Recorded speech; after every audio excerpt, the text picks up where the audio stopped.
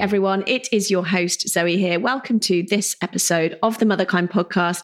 This is the show that is going to give you all the tools, all the ideas, and all the validation that you need to help us navigate the massive challenges that we face as modern mothers. Thank you for being here. Thank you for pushing that little play button. I never take it for granted that so many of you show up week in, week out, and I really, really appreciate you. We have such a good episode for you today. Jess van der Veer is the founder of Nurtured First, formerly Our Mama Village, which you might know from her Instagram. So Jess is a registered psychotherapist and a mum of 3. And in this episode, she shares with us how hard she found it going from 2 to 3 children. But this episode is really about how to cope when you're not coping. And I know that all of us will have had moments when we are not coping. And that is the gift that this episode gives you. Jess shares so many ideas from her personal life and her professional life about what to do when we just feel overwhelmed, like we are swimming in that place where it's too much. I love Jess. She is incredibly qualified and also incredibly real. And I think that is a very rare combination. I think you're going to love this one. And if you do, please do send it to anyone who is going through that transition in your life right now, maybe from 1 to 2 children or 2 to 3, or maybe even 3 to 4. If we can help just one mother feel less alone, feel more normal and validated in her experience, then together we would have done our job. So please do share it. And here it is. Just a quick ask from me before we dive into this week's episode. You might not know this, but we are a really small team behind the scenes at Motherkind, but we have a massive ambition to support millions of mothers to feel more confident, happy and empowered. And even though we've got this incredible back catalogue of over 300 episodes, I really do feel like we are just getting started. And often you lovely listeners will ask me how you can support the podcast and help us reach more mums. So I've thought of a really easy way that you can do that, because from today, you can subscribe to the podcast if you listen on Apple Podcasts, which over 70% of you do. So for just $3.99 a month, you can support our Motherkind mission and you get all the podcasts ad-free going forward. It's really easy. All you need to do is just go to your Apple Podcasts app, find Motherkind, find the section at the top where it says support the podcast and enjoy ad-free episodes. Click on that. You'll then have a 7-day ad-free trial where you can hear what it feels like to listen to the podcast with no ads whatsoever. And then you move on to pay $3.99 a month. And every single penny of that money will go towards empowering more mothers with this incredible guests, ideas, and tools that we share week after week on the show. Thank you so much for your support. I really appreciate it. Whether you subscribe or not, I am incredibly grateful that you are here, and thank you for being part of the Motherkind mission. Okay, on to this week's episode. Jess, welcome back to the podcast. We were just saying the last episode we did together, how many beautiful messages we got about it. And my audience just loved you. And they loved your compassion and your wisdom and, of course, your knowledge. So I'm really excited for chapter 2 of our chatting together. I agree, Zoe. I had so many messages. I think it was probably a year and a half ago that we did that podcast together, and I still get messages about it pretty often. And it was just such a special podcast and a special time in my life. And I'm so glad that we were able to have that one together. Yeah, me too. Now, at the end of that first podcast, when we stopped recording, you secretly told me that you were expecting your 3rd. Yes. So I'm really excited to hear about that massive change and what's that been like for you? You know, the newborn phase again, going from a mother of 2 to 3. What has it been like? That's such a big question for such a huge change, but I think it's been so many different emotions. So I'll kind of bring it back to my pregnancy, if that is okay with you. So when I announced to you that I was pregnant, I hadn't shared it with anyone yet. And I remember when I was doing the podcast with you, I think I was still in kind of the depths of the morning sickness. So with my third baby, and I think it makes sense. Like, you've already had 2 kids and now you're having your third, and there's just a lot going on. So I was definitely the most sick with her, which was challenging. So I would say her pregnancy was quite challenging, just in the fact that I was sick, trying to run what was our mama village at the time, and also take care of my other 2 kids.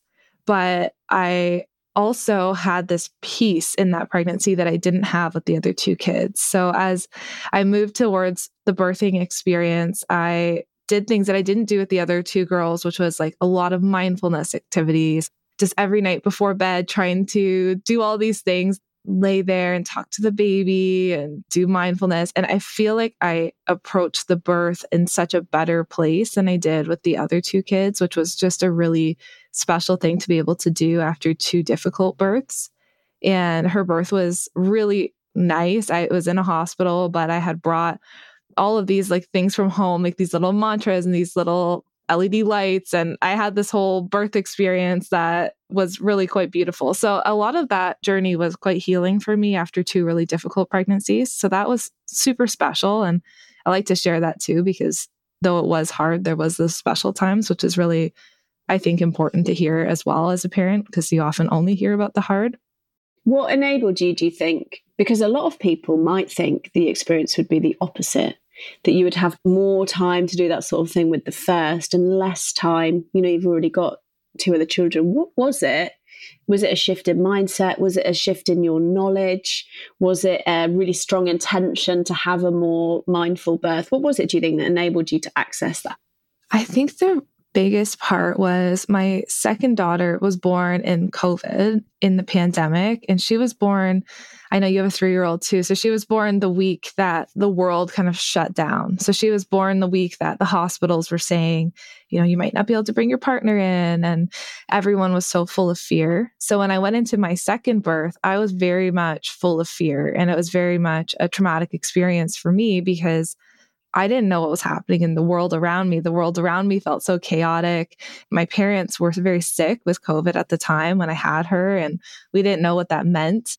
And I had to have her early because of a movement issue where she wasn't moving enough. So just everything in that birth was very stressful and very high intensity. And I didn't have an epidural, and that was fine, but it was also very intense of a birth and happened very quickly. So all of those factors made that birth to be a really traumatic experience for me.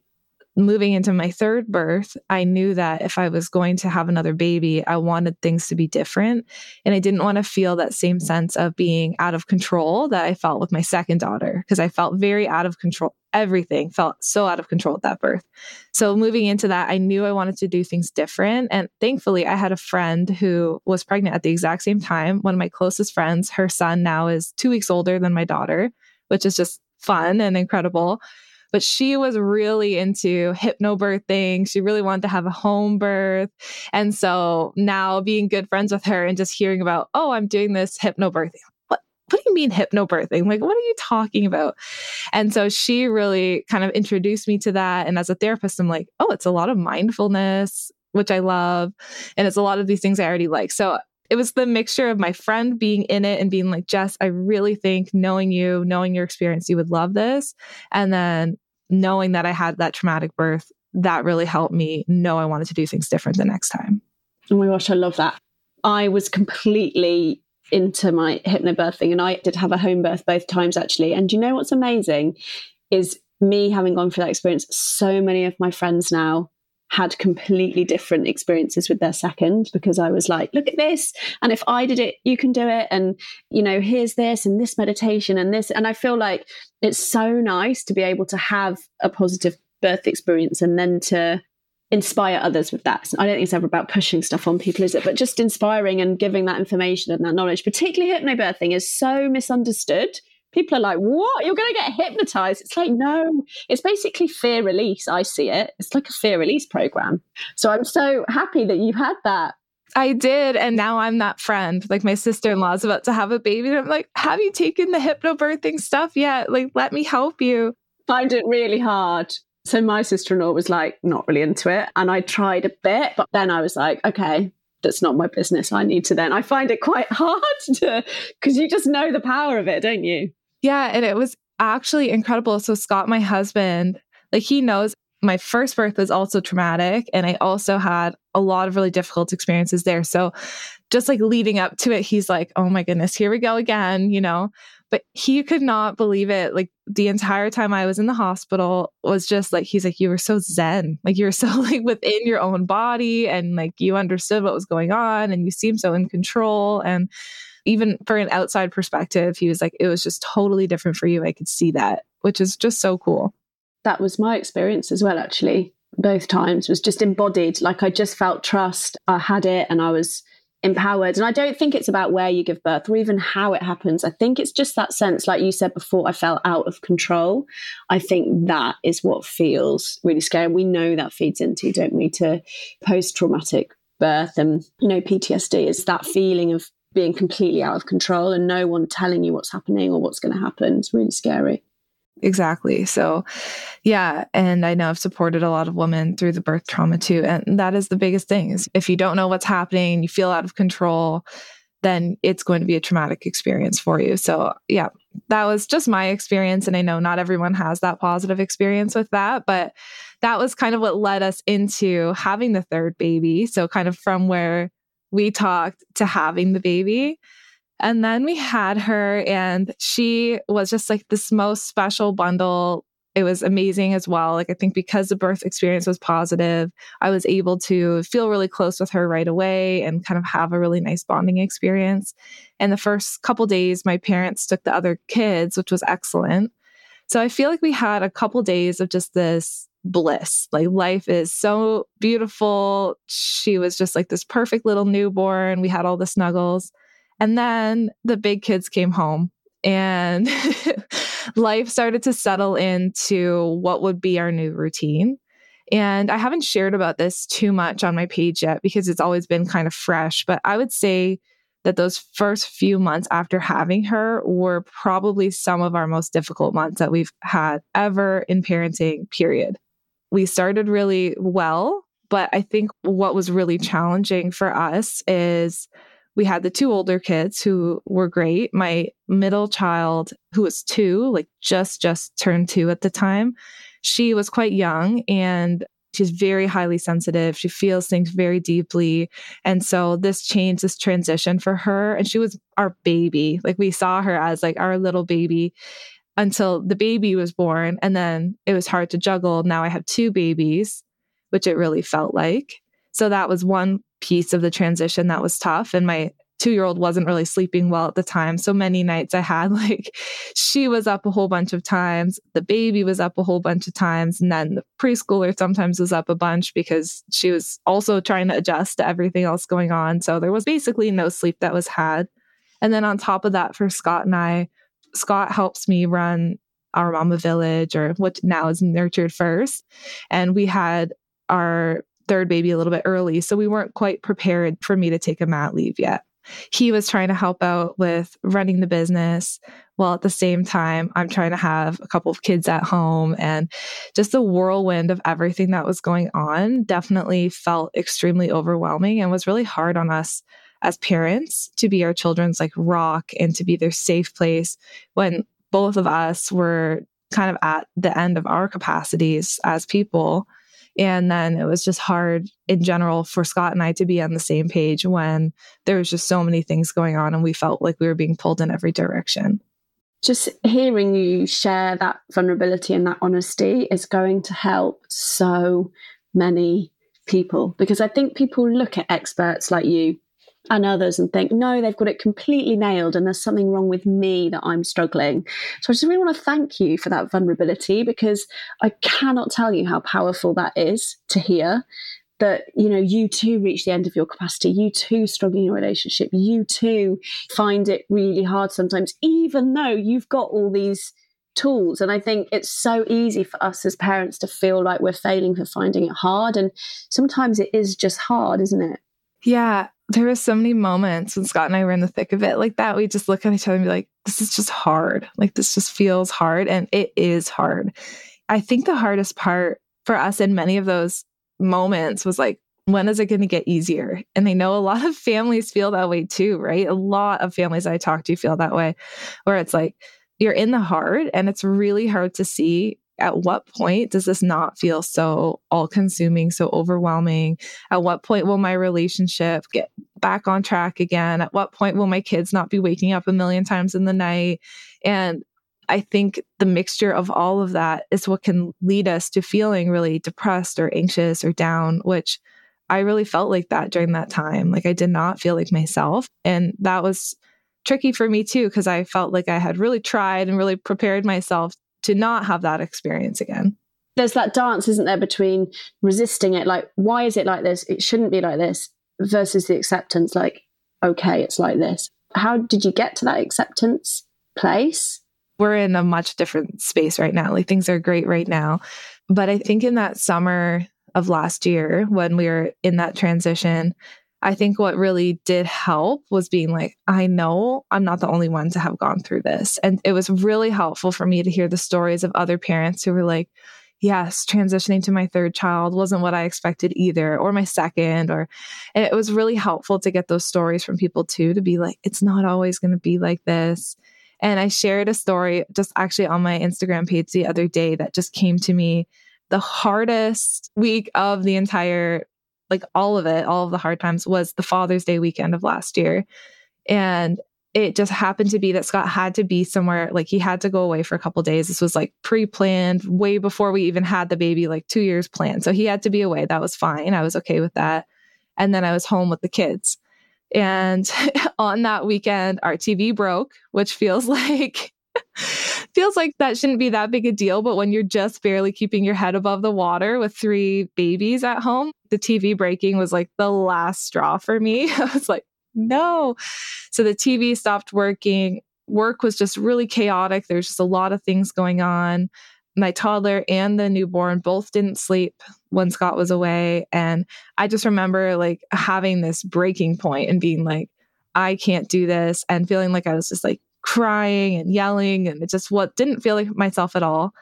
And then I had also volunteered myself. I said, yeah, my family was going camping that weekend, really close. So I said, we'll go and hopefully some of my family can help me out. So then I was asked, hey, can you bring Oma? So Oma is my dad's mom. And so, okay, yeah, sure. I'll bring Oma to family camping. So I pick her up and I'm driving in the car with her, and I'm crying like, Oma, like, how did you do this? Like, this is so much.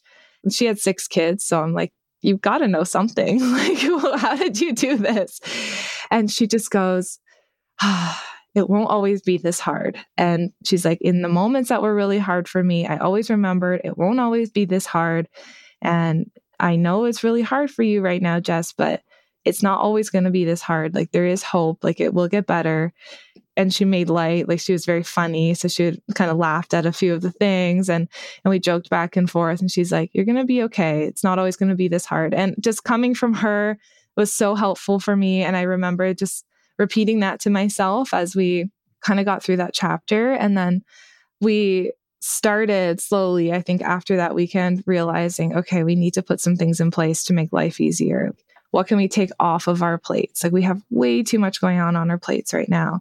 How can we get some help? Is there a way that we can get some help in the house, like a house cleaner, just like these little things, right? That takes things off of our plate. More reliable childcare. We didn't have any reliable childcare at the time. So trying to do it all, run a business and have 3 kids and a newborn, like, just way too much. I'm sure you can relate to that. So we got our childcare in place. Like, we got all these things. I took a week of just like not being on my phone working at all. And slowly things started to piece back together. And we worked on my toddler's sleep. She started sleeping through the night again. I have a toddler sleep course. We just weren't using it. So I used my own material, got her to sleep better through the night. I was like, oh, great. Like, I actually have all of this tools within myself. I just need to use them. And so really started using my own tools. And we did get better. We did get to the other side. But those are some of the things that helped. I mean, I can hear boundaries, and you know me and my work, I'm like completely obsessed with the idea of boundaries. Like, when stuff gets hard, you need to put those boundaries in place. Do you know what I hear quite a lot is when you're in the trenches, and that was such a beautiful story that you told, because I think so many people just know that feeling of like, I can't do this. I know I've been there. Sometimes it's really hard in that headspace to grab a tool like boundaries, isn't it? Because it feels like, you get a moment to yourself and you just want to numb out. You might just want to put the TV on or whatever. The last thing you want to do is maybe list out everything that you can do. How did you find that last push of energy and resource to actually get the tools in place to make it better, to get out of that spiral? I think a big part for me was I also saw my husband struggling. I don't think I saw that in him when we had the first two kids, because he was working a fully separate job, and like our lives were very different when we had the older two kids. Like he was traveling a lot with them. Like he wasn't quite as involved in the day to day. And I hear this from a lot of people when they transition to 3. It wasn't like he could take one kid and I take the other kid. Like he had 2 older kids and I had the baby who needed me for everything. So it was a really difficult transition for him too, because he had so much on his plate. And I think me seeing him struggling and me seeing him be like, this is too much for me to handle, like 2 older kids, the one waking up all the time, plus trying to run the business without me while I have a baby at home. So I think that really pushed me to be like, I don't also want to see him struggle, and I don't want to struggle like this.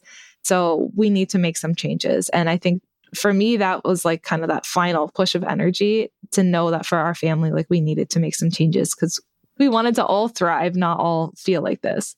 It's so true, isn't it? And I think it is so easy to get stuck in that place of just doing the same thing. The definition of insanity is doing the same thing over and over again and expecting a different result. And I think it's so easy to get there when you're just on that treadmill. So I love you sharing what it was that you did to make that break. And sometimes it can be a really small intervention, can't it? That can just give you that glimpse that will change the trajectory. I wanted to ask you about curveballs, because you and I, when we were trying to set up this podcast, had a massive curveball.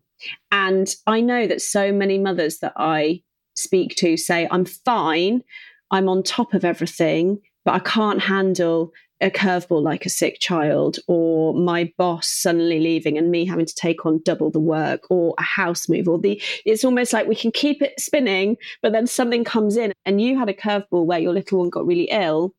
Tell us about that, if you are open to talking about it. I know you shared about it publicly. I think what you're talking about is so cool. It's like we talk about that as therapists, like the window of tolerance, right? It's like what's within that window that I can handle. And like, if things are going well elsewhere in my life, I can tolerate a little bit of distress, or I can tolerate things. But like when everything in my life is not going well, it's that last thing, even if it's minor, that can just send us over the edge. So to back up just a little bit, we kind of got out of this like season of like intensity and like really, really hard. I would say a couple months after she was born, we started flowing again. Things started feeling a lot better. We ended up going on a vacation as a family. Took off, like didn't work at all, just spent time with the family. And that was like the reset we all needed. And I felt like we got back from that vacation. And since then, like we've just felt much more on the same page, which is incredible. And then this April, so now we're fast forwarding to this April, my daughter's almost a year at this point. We start getting like hit with illness after illness. And the situation you're talking about when we had to cancel our interview, she had got croup. And so now I was working, she had some childcare at the house, and I got back and the person who's taking care of her is like, she's not well. And I learned that about croup is that apparently it hits really quick. So I took her to the hospital, and yeah, we ended up having to stay overnight with the croup. And then I got back from the hospital with her and immediately saw my older daughter also having the same thing. So I spent 2 days in the hospital, came back, saw my other daughter, went straight back to the hospital, spent the night there with her, and then she started feeling better. So I came home with her. And then we had a couple days of feeling fine. And then I felt as though I was in a really good headspace for the first 2. Like I handled it really, really well. And I think that's because everything else in my life was feeling manageable. I was feeling like I had support. I was feeling okay. So though it was really, really hard, I feel like as a mom, I handled it well and I was there for them. And then we had that week of being in the hospital, got home. And then a couple days later, my daughter got the flu. So my 11-month-old. and she got the flu. She was coughing a lot. She wouldn't eat or drink. So I had to take her back to the hospital again. Now I'm outside of my window of tolerance. I don't have the ability to cope with this anymore. So that was the hardest overnight stay. And we ended up being admitted again overnight. She had to be on IV again a second time. And that was really difficult as a mom to watch that happen again. And I feel so privileged that my kids have been mostly well outside of like the colds and stuff that all the kids are getting. It made my heart break for all these parents who do have to be in the hospital so many times like that. And it's really hard to see your baby have to go through these things or get an IV put in and they're trying a couple times and it won't go in. And all of those things as a mom, it's just like so heartbreaking. And it was really interesting because I shared about it on my Instagram stories while I was doing it. And so many parents were just saying that they've been there and like how hard it is. And I feel like it's not something we really talk about. Yeah, I think you're right. I think we don't talk about it enough. And those curveballs can be, that window of tolerance can be so many different things, can't it? I think particularly for our generation of mothers, we've got older parents as well. We're dealing with their illnesses, stresses there, death, grief. It's just so hard. When you're hit with something that's outside your window of tolerance, I love that phrase. How do you cope with that, both personally and what would your professional advice be? I think for me, I like to first just name it. Like I will say that to my husband, whether that's like a big thing that knocks me out of the window, like a hospital visit, or it's a little thing like this last weekend was so busy and we had just so many things going on. And I felt like I didn't get a minute to myself to just like think all weekend. And then he was asking me a question and I was saying, I'm going to go take a shower. And this is what knocked me out of my window of tolerance. I was like, I'm going to go take a shower. And this was after the kids are in bed. He's like, well, why don't you stay and watch a show with me? And I was just like noticed in my body. I'm like, I can't stay and watch a show with you. Like I need to have some alone time and take care of myself. But I didn't say that. I was able to kind of be like, okay, Scott, like I'm just really noticing that it's been a full weekend. It's been really busy. And I'm just noticing in my own self that I just need to take an hour just to be by myself, take a shower and just take care of myself because I'm noticing that I'm starting to feel a little bit grumpy, a little bit outside of my window. And now we have that language for each other. And so he'll be able to say, oh, okay, like I understand what you're saying. That makes sense to me. And he was able to communicate, like, I have this need right now that I just want to like hang out with you because I feel like I haven't hung out with you all weekend. And so for us to have that conversation, be like, his need is valid. Like he wants to hang out with his wife. Like that's a great thing that he wants to do. And he wants to sit and watch a TV show with me.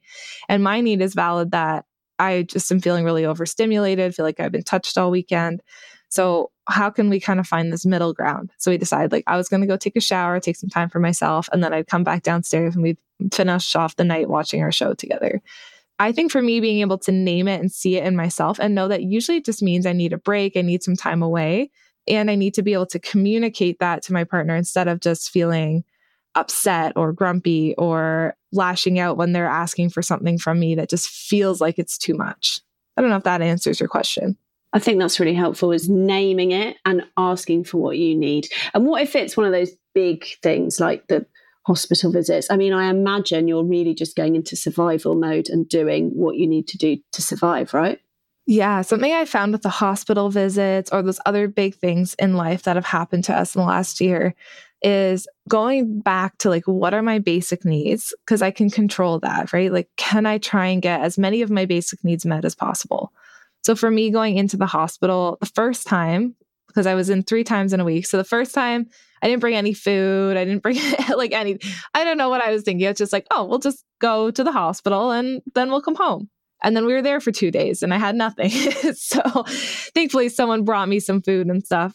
So the second time I went in, I'm like, okay, the bare minimum that I can do for myself in this moment is bring myself some snacks, bring myself water, bring myself something I enjoy. I brought myself a little blanket. I was like, I don't know if I'm going to have to stay overnight. And last time I stayed overnight, I didn't really have anything to like sleep with. So I'm going to bring myself a blanket. And I just loaded the stroller full of these things that I knew would help me take care of myself and my daughter. And so I think in those like pure survival mode moments, just bringing it back to the basics and being like, sometimes if I can just take care of my core needs, then I can better take care of the situation around me. When I think about those core needs for like rest, hydration, food, ideally with a bit of nutrition in it. I think that stands just as much for a lot of mums, you know, me included, outside of those crisis moments as well. Because it's so easy when you're, you know, particularly with little ones that, you know, we both have, where you are needed. If they are with you, you are needed constantly. You know I've got to the end of the day and gone, oh my God, I've not drunk any water today. No wonder I feel really anxious. Like my body is on high alert because it thinks we're going into like starvation panic mode because I've not given it any water. It's so easy to forget those basics, isn't it? It is. You know, it's interesting to me. So the first course that I've ever created when running our Mama Village, now Nurtured First, was 6 years ago, maybe 5.5 years ago. And it was called Calming Anxiety and Motherhood. And one of the quotes in that course is, Mom, you can't live on coffee and crumbs alone.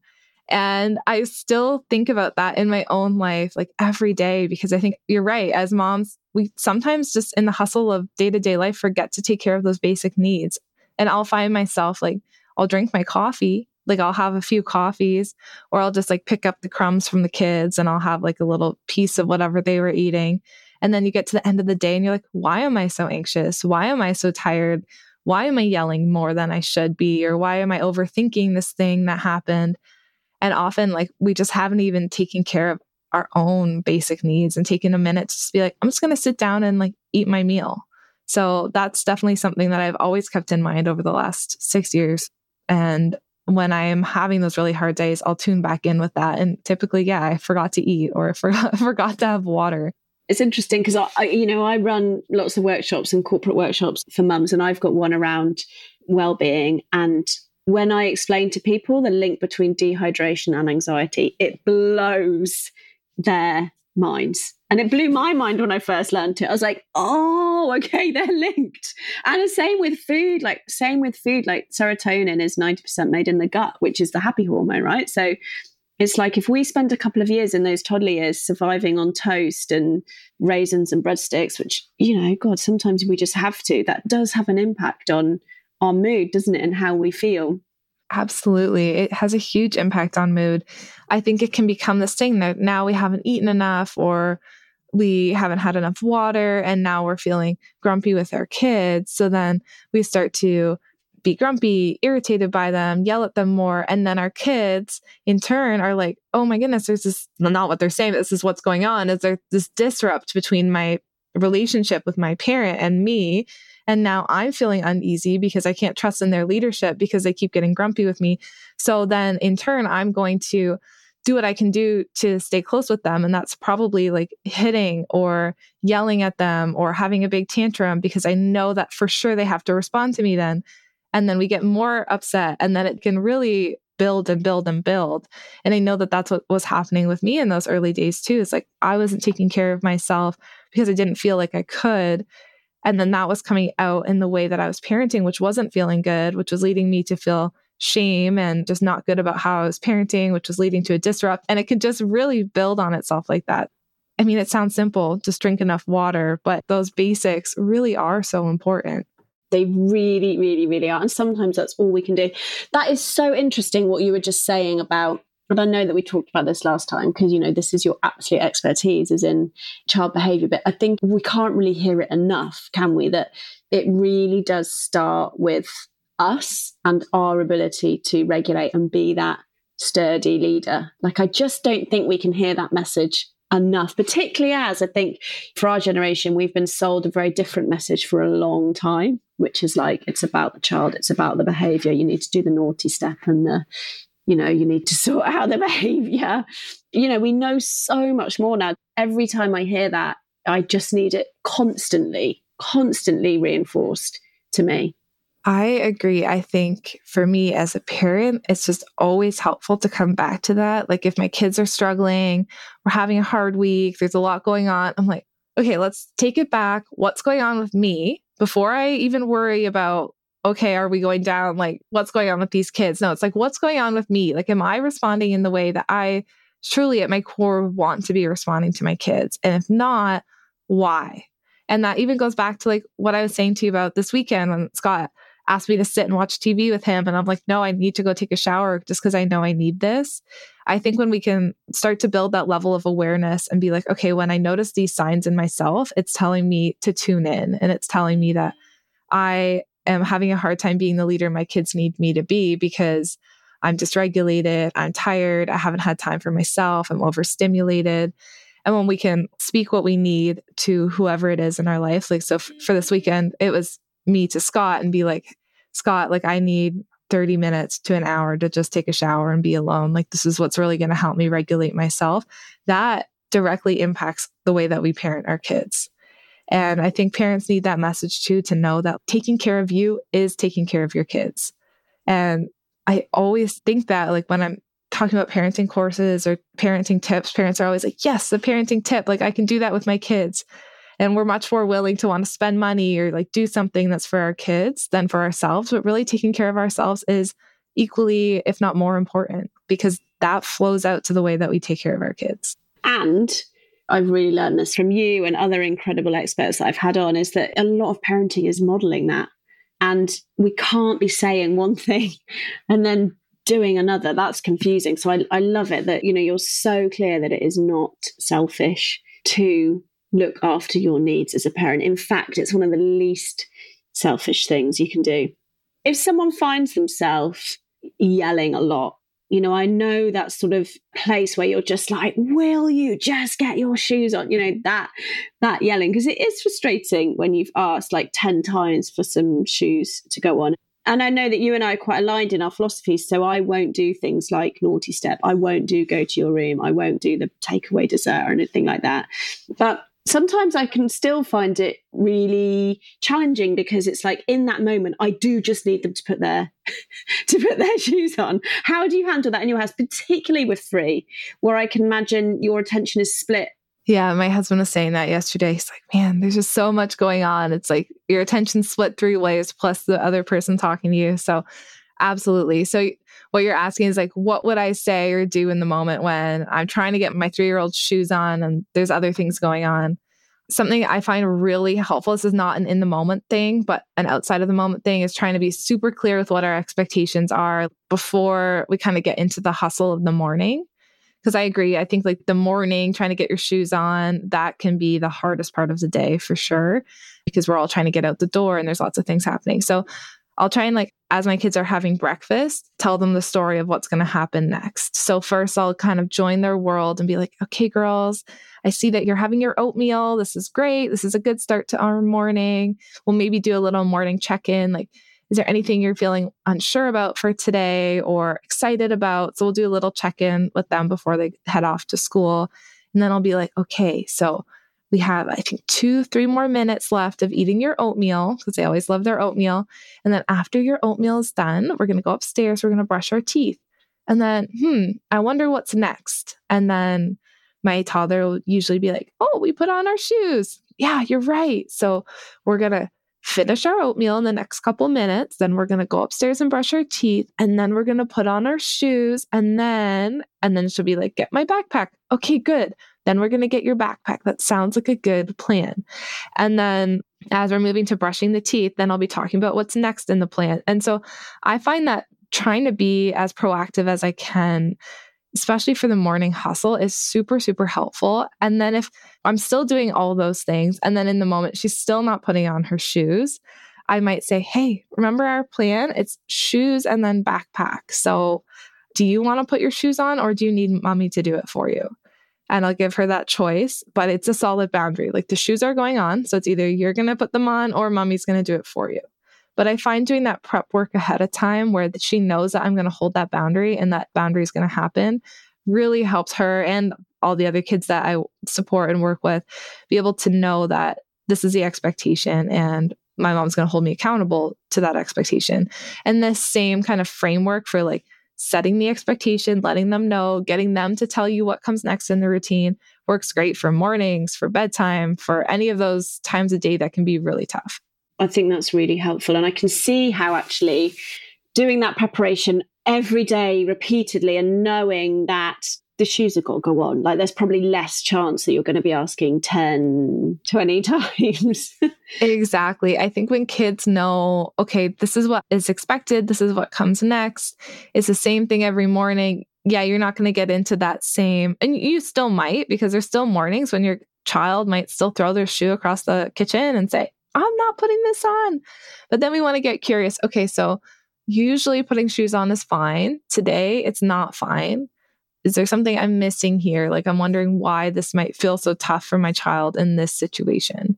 Because I notice with my own children in those times when it's like, I'm not putting my shoes on, no way, and like throwing the shoe across the kitchen. I'm like, okay, hold on. What's going on here? Have we had a really chaotic morning? Have I taken that chance to check in and connect with you? Is this your way of getting my connection? Are you sick? Are you feeling really overstimulated? So it helps me to just like tune back in. Then I get on her level and be like, huh, you just threw your shoe across the kitchen. That's interesting. And I just like be a little silly about it. Like, I wonder why you would throw your shoe all the way across the kitchen like that. That's kind of funny. And then kind of get on her level, join into her world, and then see how I can help her get that shoe on. Because a lot of people listening to that would think you need to teach them that throwing shoes across the kitchen isn't okay. What would you say to someone thinking that?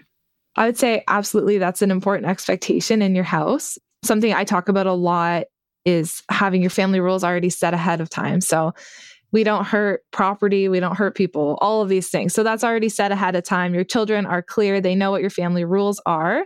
But in that moment, I would not go in with like a strong teaching, like, no, you can't throw your shoe. That's wrong. That's bad. Because usually by the time your child's throwing a shoe, they're not in a place where they're able to think logically. So they're not going to understand your logic, your reasoning. They are outside of their logical brain. So if you come in teaching, you are probably going to overstimulate them even more. They're going to become more overwhelmed, more overstimulated, probably throw the other shoe at you. And now you might be in a yelling match. So instead, I would come in speaking more of like the child's language. Like, you just threw your shoe. Wow, that tells me something's going on here. Or that tells me that you might be feeling kind of upset or overwhelmed. I wonder what's going on.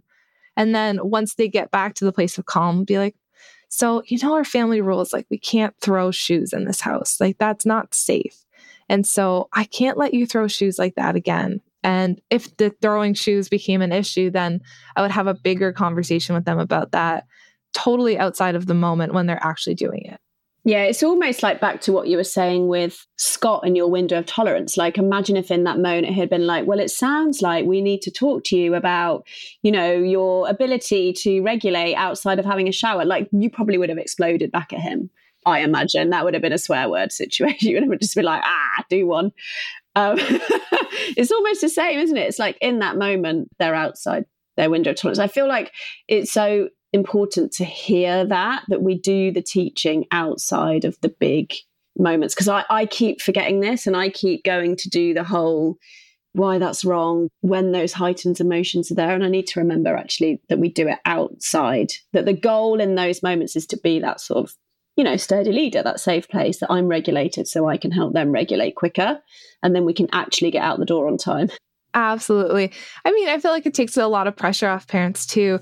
I shared this example I think it was on my feed the other day, where I was saying, like, imagine that you're really upset with your partner about something, and they just look at you and they tell you, take a deep breath. We don't use words like that in our house.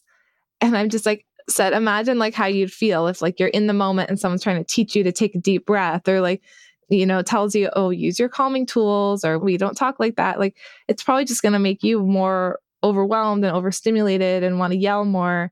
So if we do that with our kids, that they're going to be like, oh, you're right, mom. Like, oh, I totally forgot to take my deep breath. Like, let me just quickly take that for a sec. That's probably not going to happen either. So I think trying to keep that perspective, like you were talking about, in mind is really helpful.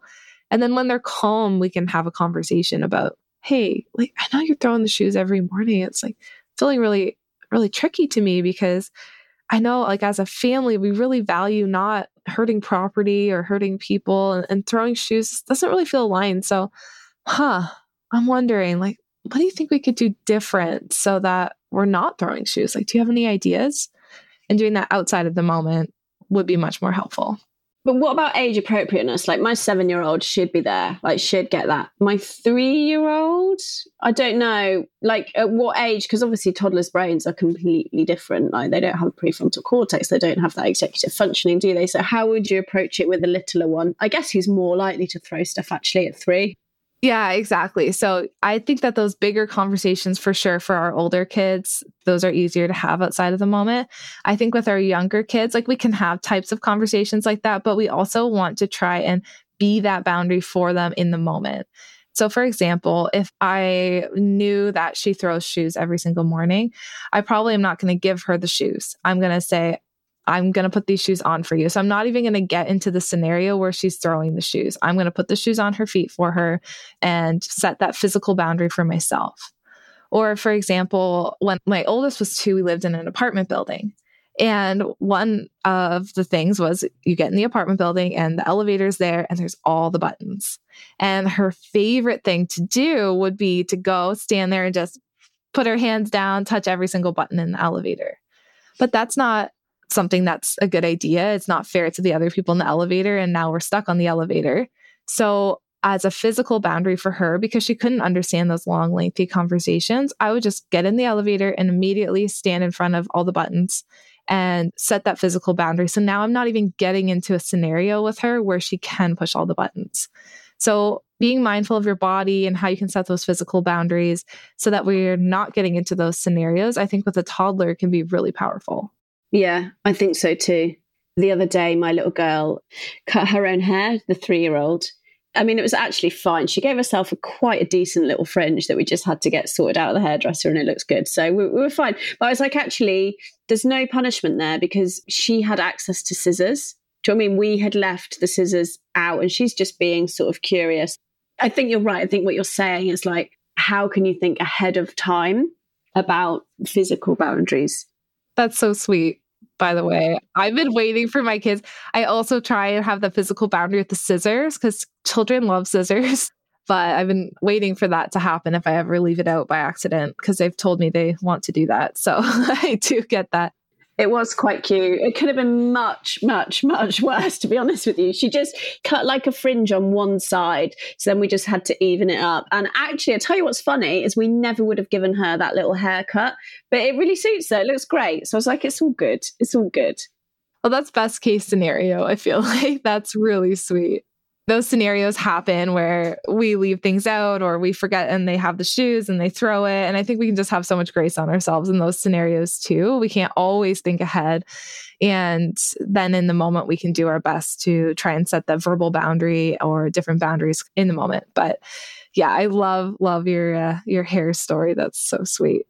I know, it really was. It really was. I've just loved this conversation so much. I love connecting with you.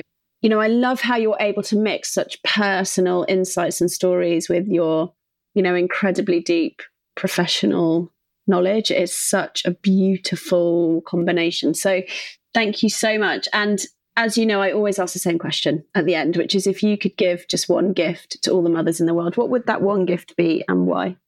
Oh, I was thinking about this because I love this question so much.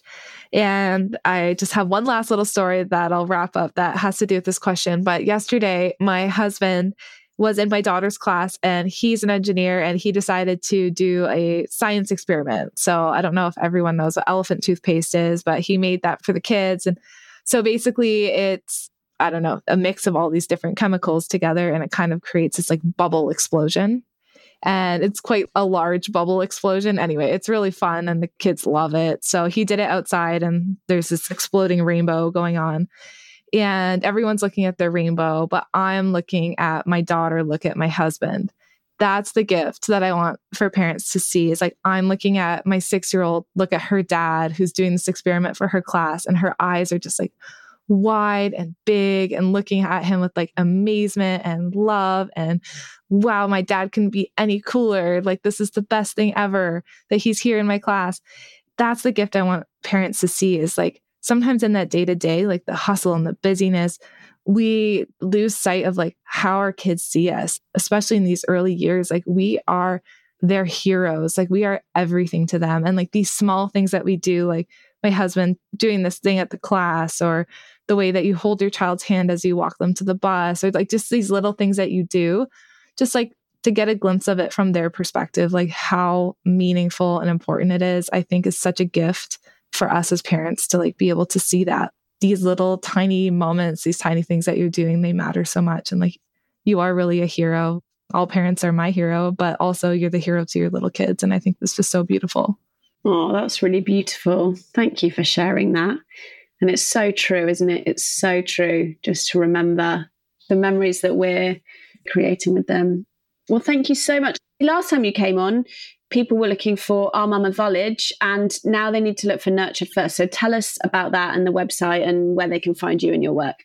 Yeah, I would love for you to find us. We are mostly over on Instagram, just Nurtured First on Instagram. And I'm usually hanging out in my stories, sharing kind of like our day-to-day life, like little insights, kind of like the ones I was sharing here of how we're not only a professional who works with parents and families as a therapist, but also as a mom of 3 who's in it and who's like using these tools every day. So I share a lot of that on my stories. And then on my feed, we have a lot of educational, really helpful posts as well. And then if you want more of a deeper dive information, I have a lot of courses, workshops, toolkits that help with a range of topics for parenting kids ages 0 to 12. So I would love for you to check that out if you need some more support as well. I'll pop those links in the show notes as well. Oh, Jess, it's such a joy to see you again. Thank you so much for coming on. I've absolutely loved it. You too, Zoe. This is one of my favorite podcasts to be on. I love talking to you, and I feel like we always just have such good conversations, such real conversations. So this was just so fun. Thank you so much for rescheduling with me a few times and finally being able to make it work. This is great. Of course, it was well worth the wait. I hope you loved that episode. And if you haven't listened, then please do go back and listen to my first ever episode with Jess. It is incredible. Just search Jess Motherkind wherever you are listening to this and it will pop up. And just a reminder, I will see you Monday for our Monday moment where we share a really short tool, idea or concept, normally in under 10 minutes, that is absolutely going to help you have a better week. I'll see you back here on Thursday for another in-depth interview with an expert. And I'll see you on Friday for our brand new episode where I chat to you, one of our Motherkind community. Thank you for being here. I'll see you next time.